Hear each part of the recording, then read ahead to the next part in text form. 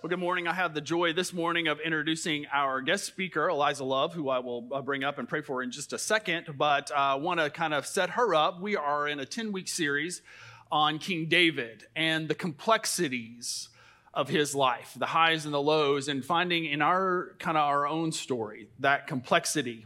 Today's story is a story about David getting so lost in worship that he makes people uncomfortable. People close to him. There was a song actually I sang in youth group growing up called Undignified. Anybody know this song? But the line of it was I'm going to get more undignified than this, which is out of this story. The idea that we can be so caught up in joy and gratitude in God that we just sort of lose all sense of social decorum. That has not happened probably for you. It doesn't always happen on Sunday morning. And I wonder why sometimes, where we just sort of have some barriers that maybe to just being that lost in God's goodness. And in this story, it highlights, as we've seen throughout this series, that there's some complexity in David's life. My guess is there's some complexity in yours, and you're going to see that today. So we're going to invite Eliza Love forward, and I'm going to pray for her. Would you welcome Eliza as she comes? Eliza, who, since she was last with us as an intern in 2021, has graduated from seminary. So we should probably, that's a big accomplishment. Someone said, "Oh, you graduated already?" And she said, "There's no already." No, it's a big accomplishment. So Eliza, welcome. Let's pray together. God, thank you so much for your work in Eliza's life and in our church, for the story that we encounter today, and for the possibility of finding ourselves both in the highs and in the lows of David's life, in the simple parts and the complexity. And I pray your blessing on Eliza and on us, that above all else, your Spirit would speak to us.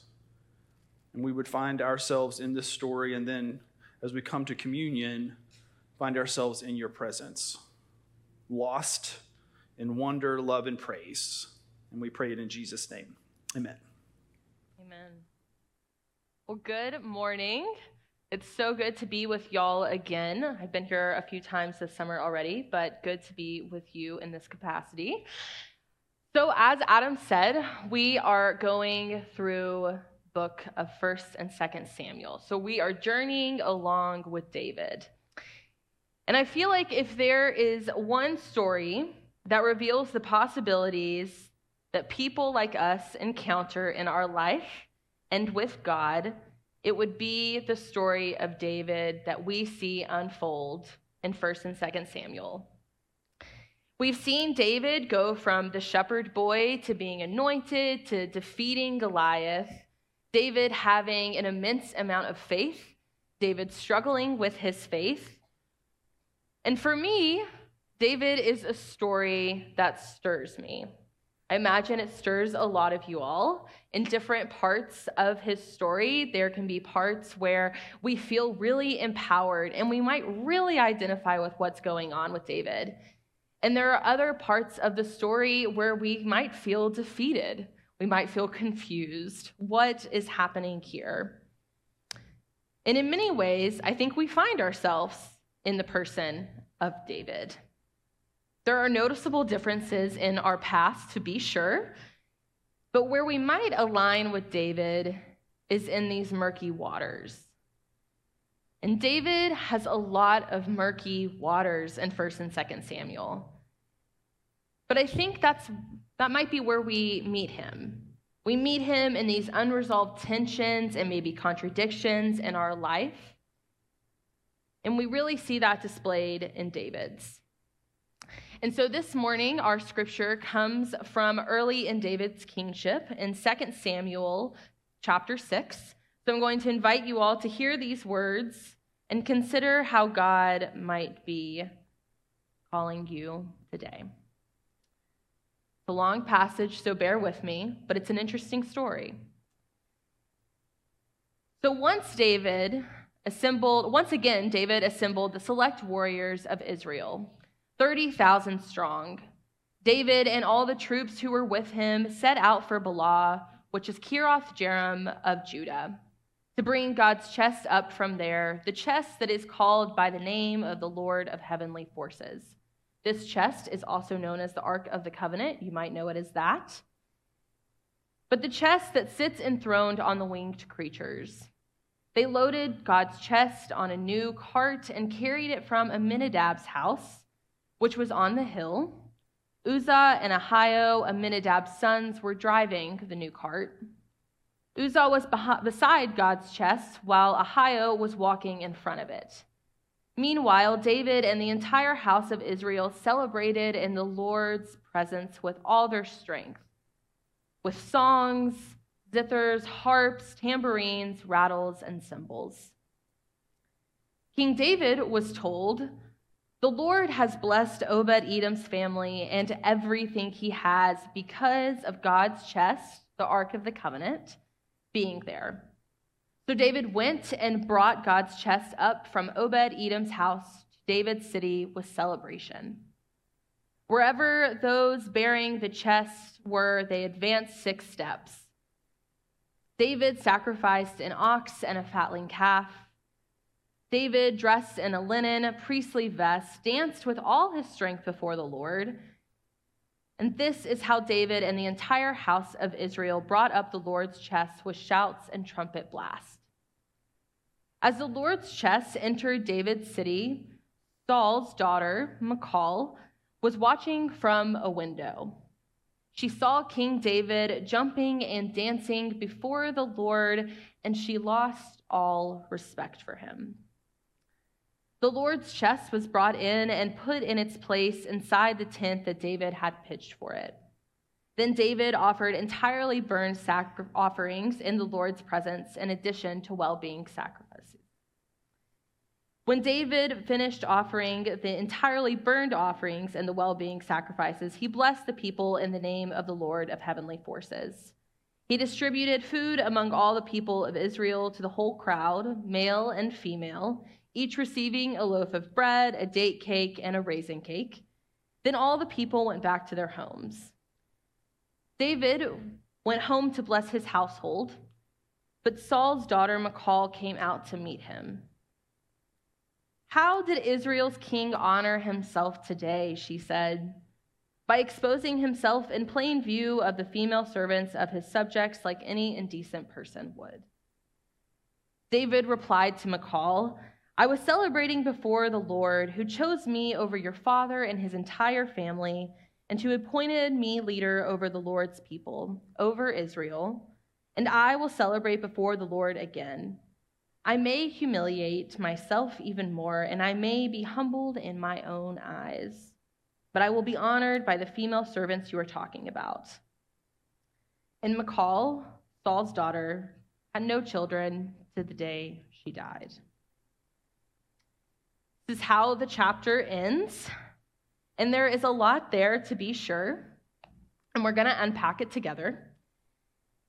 But David is putting his entire being into worship and glorifying the Lord, ushering in this Ark of the Covenant, this chest that we heard about. And now the Ark of the Covenant, the chest, was considered the holiest of holies for the Hebrew people. Earlier in 1 Samuel, we hear about how the chest, the Ark of the Covenant, was with the Philistines, and now it is with David. Physically, it's a wooden box, is a wooden box, supposed to be holding the 10 Commandments, Aaron's rod, and other significant items.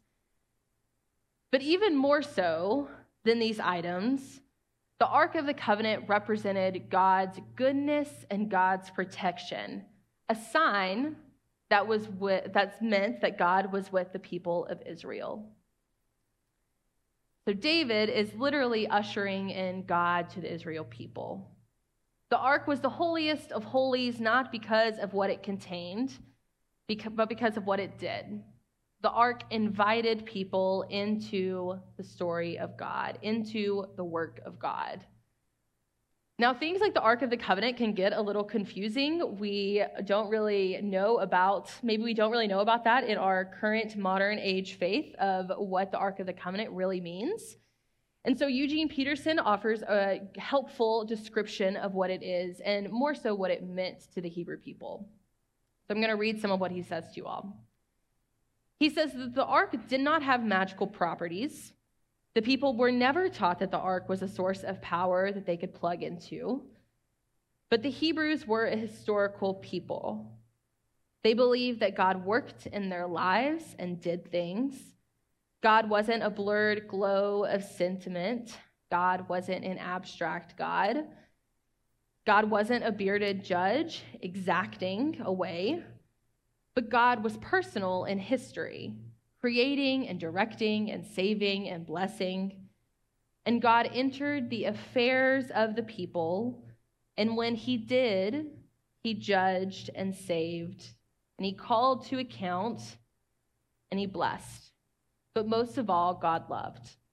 He entered into covenant with his people through the ark, giving them the dignity of sharing the work and living in faith and love. So the ark was a significant symbol that kept all of that hope in front of the people. And so David rejoices in these truths. It's a big deal that the ark is here, and he's excited about it, obviously. He makes it a big point to keep the ark in front of God's people, in front of his people, reminding them and worshiping in the truth that God is love and goodness. Throughout our weeks with David, we have continued to see the endless love that David has for God and that God has for David.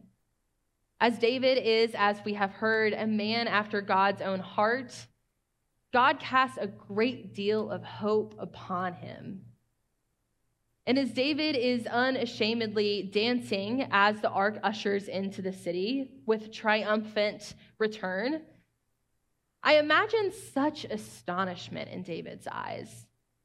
From a shepherd boy who goes from that to finding the goodness of grace that God has for him, that God has for all of us, to a God that calls him beloved, David in this moment is even more awakened to life abundant through God. Exuberance is all over the passage. From the first verse in chapter 6, we hear that there's 30,000 warriors. There's multitudes of kinds of cakes. People are having a time. It's a big deal. And for us, as the readers here, we have kind of a bird's eye view into what's happening.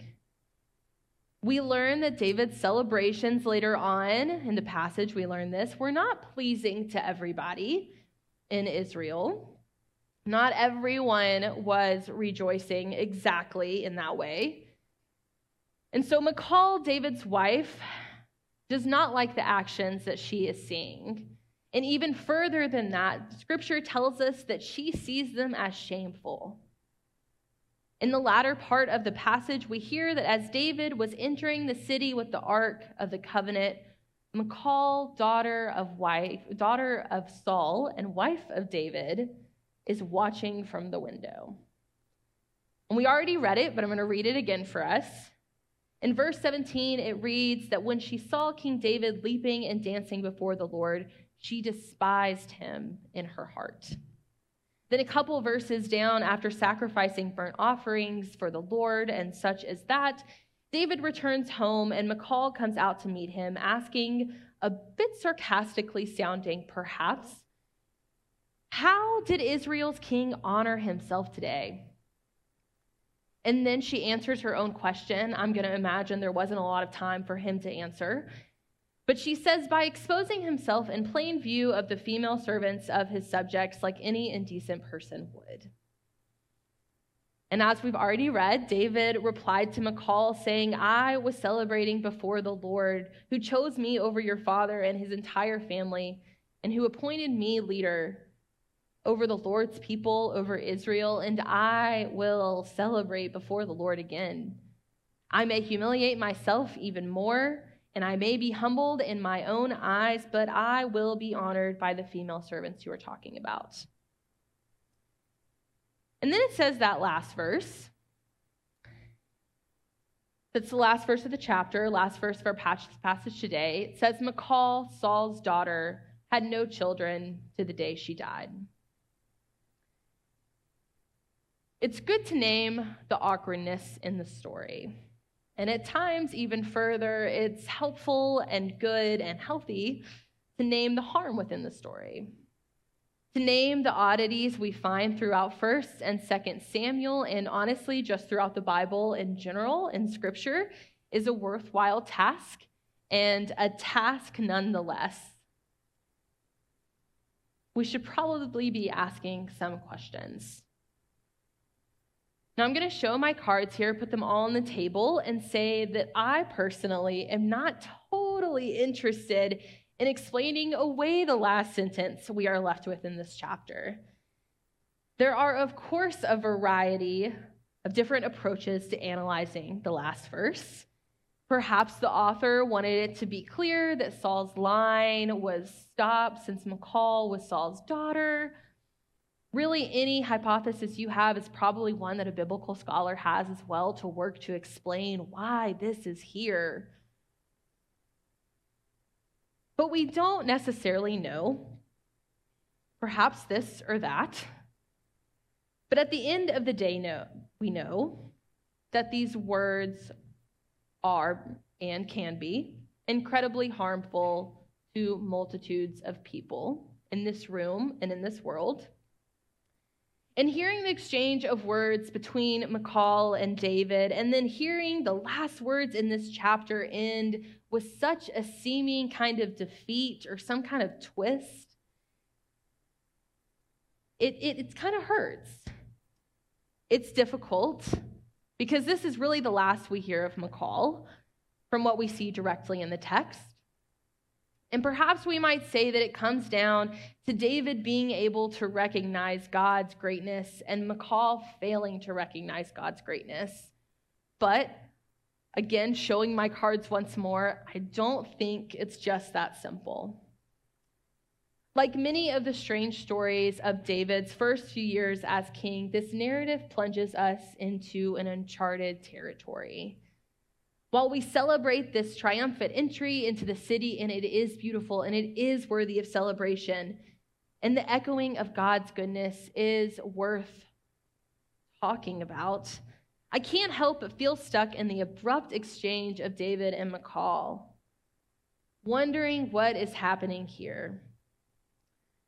The ark arriving in the city meant something not just for David and God's relationship, but for the relationship of God and the community. Although we hear the highlights of David's personal exuberant dancing, the worship is communal. We can imagine his joy seeping into others' hearts and the people of Israel rejoicing in gladness. And also, at the same time, his exchange with Michal feels a little insular. Rather than hear the perspective of Michal, who has been around this whole king thing a time or two, who saved him back in 1 Samuel 19, who David knows loves him, who perhaps is just worried about his own faith, she is shut down, and almost just about her identity is as well in the passage.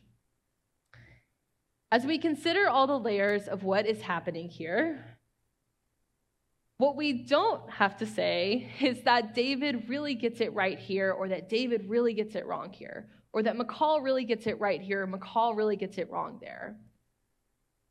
We don't have to jump to these complete conclusions of figuring it all out. It's okay that we can walk away with some questions. We might wonder why some of these things are in the Bible. Why can't it simply be that David triumphs into the city and that the presence of God has come alive among the people in a way that absolutely no one can spoil, that no one can touch? But in response to Michal's rebuke, we see a side of David that maybe feels a little different than the one who was just praising God and ushering in the ark. But again, at the same time, that phrase once more, at the same time, we know that David still loves God and God still loves David. the relationship remains. And likewise, McCall loves God and God loves McCall. It really is such a rare opportunity to see such a close-up journey of faith and relationship with God as we see with David in Scripture. We, those who are diving into the text today, have the chance to see the text, read the text, and hear the text. And hear that David is a man after God's own heart. It's a phrase that comes up many times in 1st and 2nd Samuel. David is after God's own heart. He is striving. Not saying he's perfect, but he's working towards it. And no matter what, there is an astonishment before God that remains in David's heart. There are moments when our humanity can hinder our glorification of God.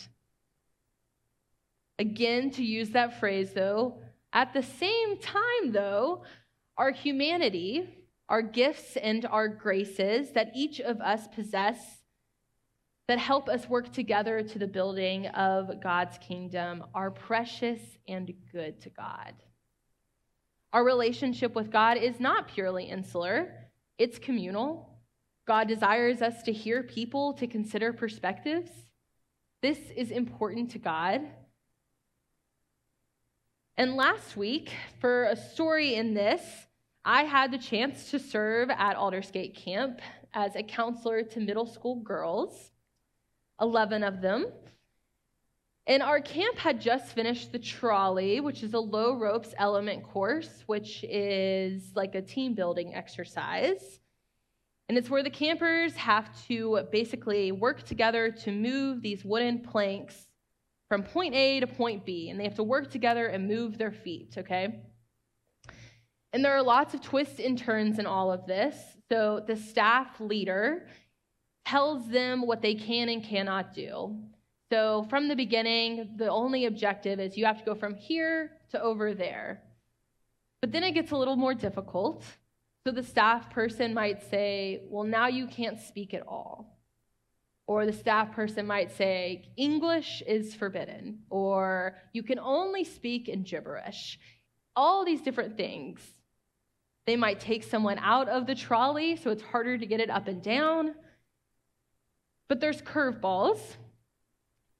And watching low ropes, I've watched it a lot of times, watch kids do low ropes. It's always very, very interesting, sometimes more fun than others. But this one was particularly beautiful.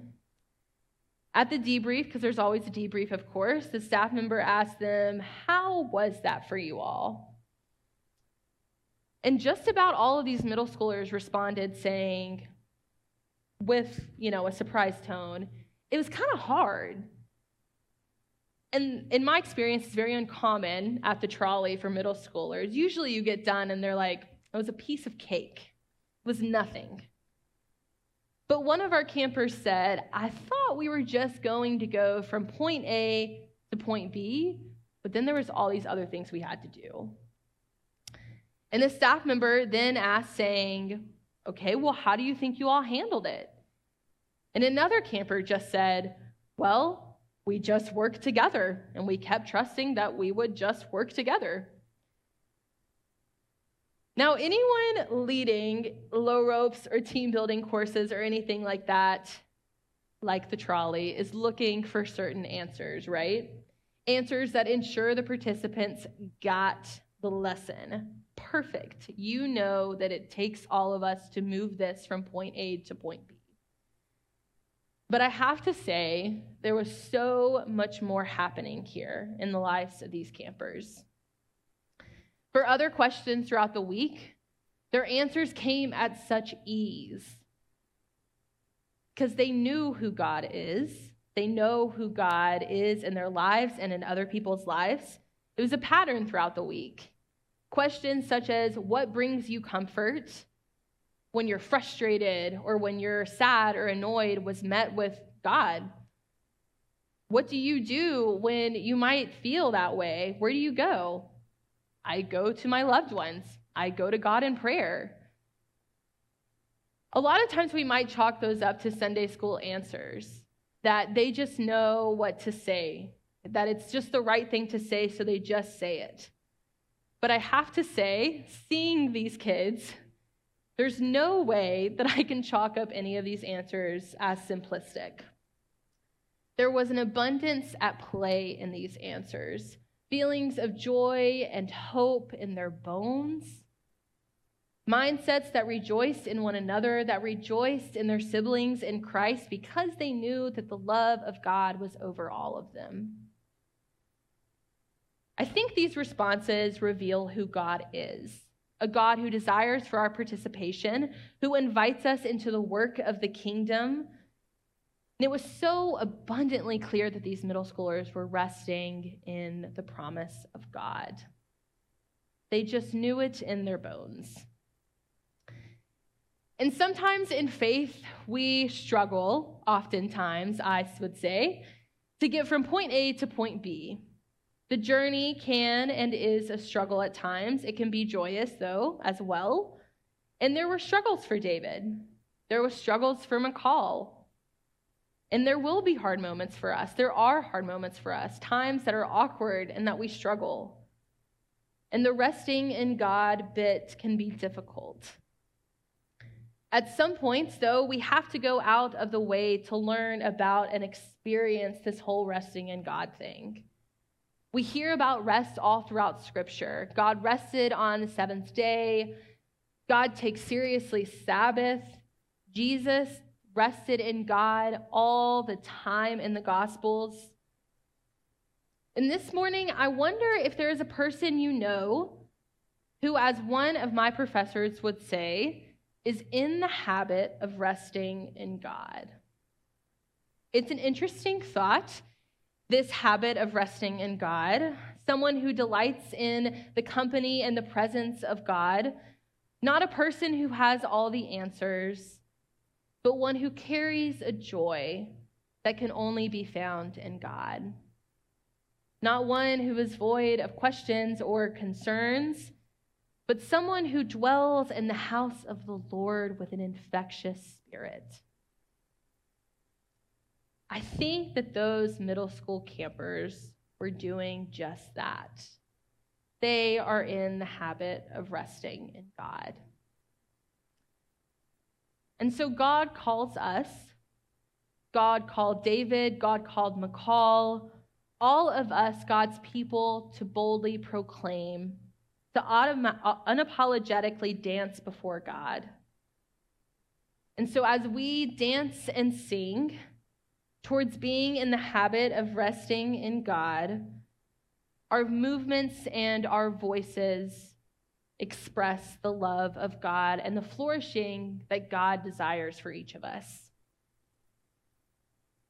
And so I want to ask us again, what might God be telling us to hear today? What might God be placing on our hearts, knowing and feeling the complexities of the world, our lives? How might God be inviting us to be in the habit of resting in God? So I want you to think of that question again as we read the psalm once more. How might God be inviting you to be in the habit of resting in God? Hear these words. The king rejoices in your strength, Lord. How great is his joy in the victories you give. You have granted him his heart's desire and have not withheld the request of his lips. You came to greet him with rich blessings and placed a crown of pure gold on his head. He asked you for life, and you gave it to him. Length of days forever and ever. Through the victories you gave, his glory is great. You have bestowed on him splendor and majesty. Surely you have granted him unending blessings and made him glad with the joy of your presence. For the king trusts in the Lord through the unfailing love of the Most High. He will not be shaken. Let's sing together. Be exalted, be exalted, be exalted in your strength. We will sing, we will sing, we will sing and praise your holy name, oh God.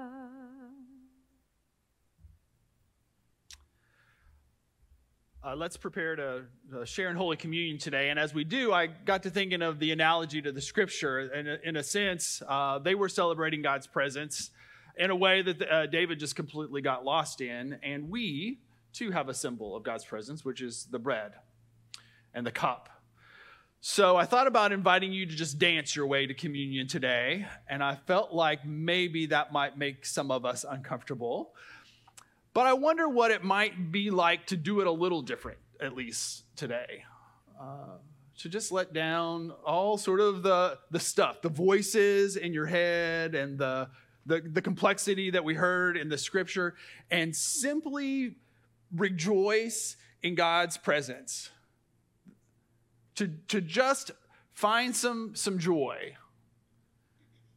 that God is with you in whatever else is going on in your life.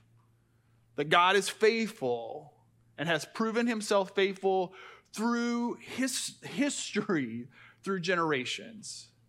So your life, you may see a piece of this. Communion invites us into the fuller story in the life and the death and the resurrection of Jesus, in the whole story of Israel, and in people along the way who have found a way to rejoice. To remember that God's present in their life and their situation. And we find this most clearly in Jesus, who on the very night that he was betrayed, took bread and blessed it and broke it and gave it to his disciples and said, "Take, eat, this is my body, which is given for you." And when the supper was over, he took the cup, again giving thanks, said, "This is the cup of a new covenant, a new promise poured out for you and for many for the forgiveness of sins. Each time you drink it, remember me." And so we do. We remember not in some abstract way. We remember that God's present for you in the real complexity and in the situations of your life. That God is present with us and in our world. And so we don't have to throw up our hands. We simply remind ourselves. We remember. We come back to the story again and again and again of a God who is consistently faithful and always present. As we prepare to come to that, whether you dance or not as you come down, let's pray together and ask for all inhibitions to fall away, God. We simply want to stand before you today like David did. And there might be a voice in our head saying this or that. There might be some questions that we don't have figured out. But God, we want to be with you and you want to be with us. And we do want that joy that comes from letting everything else fall away. To simply be with you. To find life and life to the full in you. To find joy in you.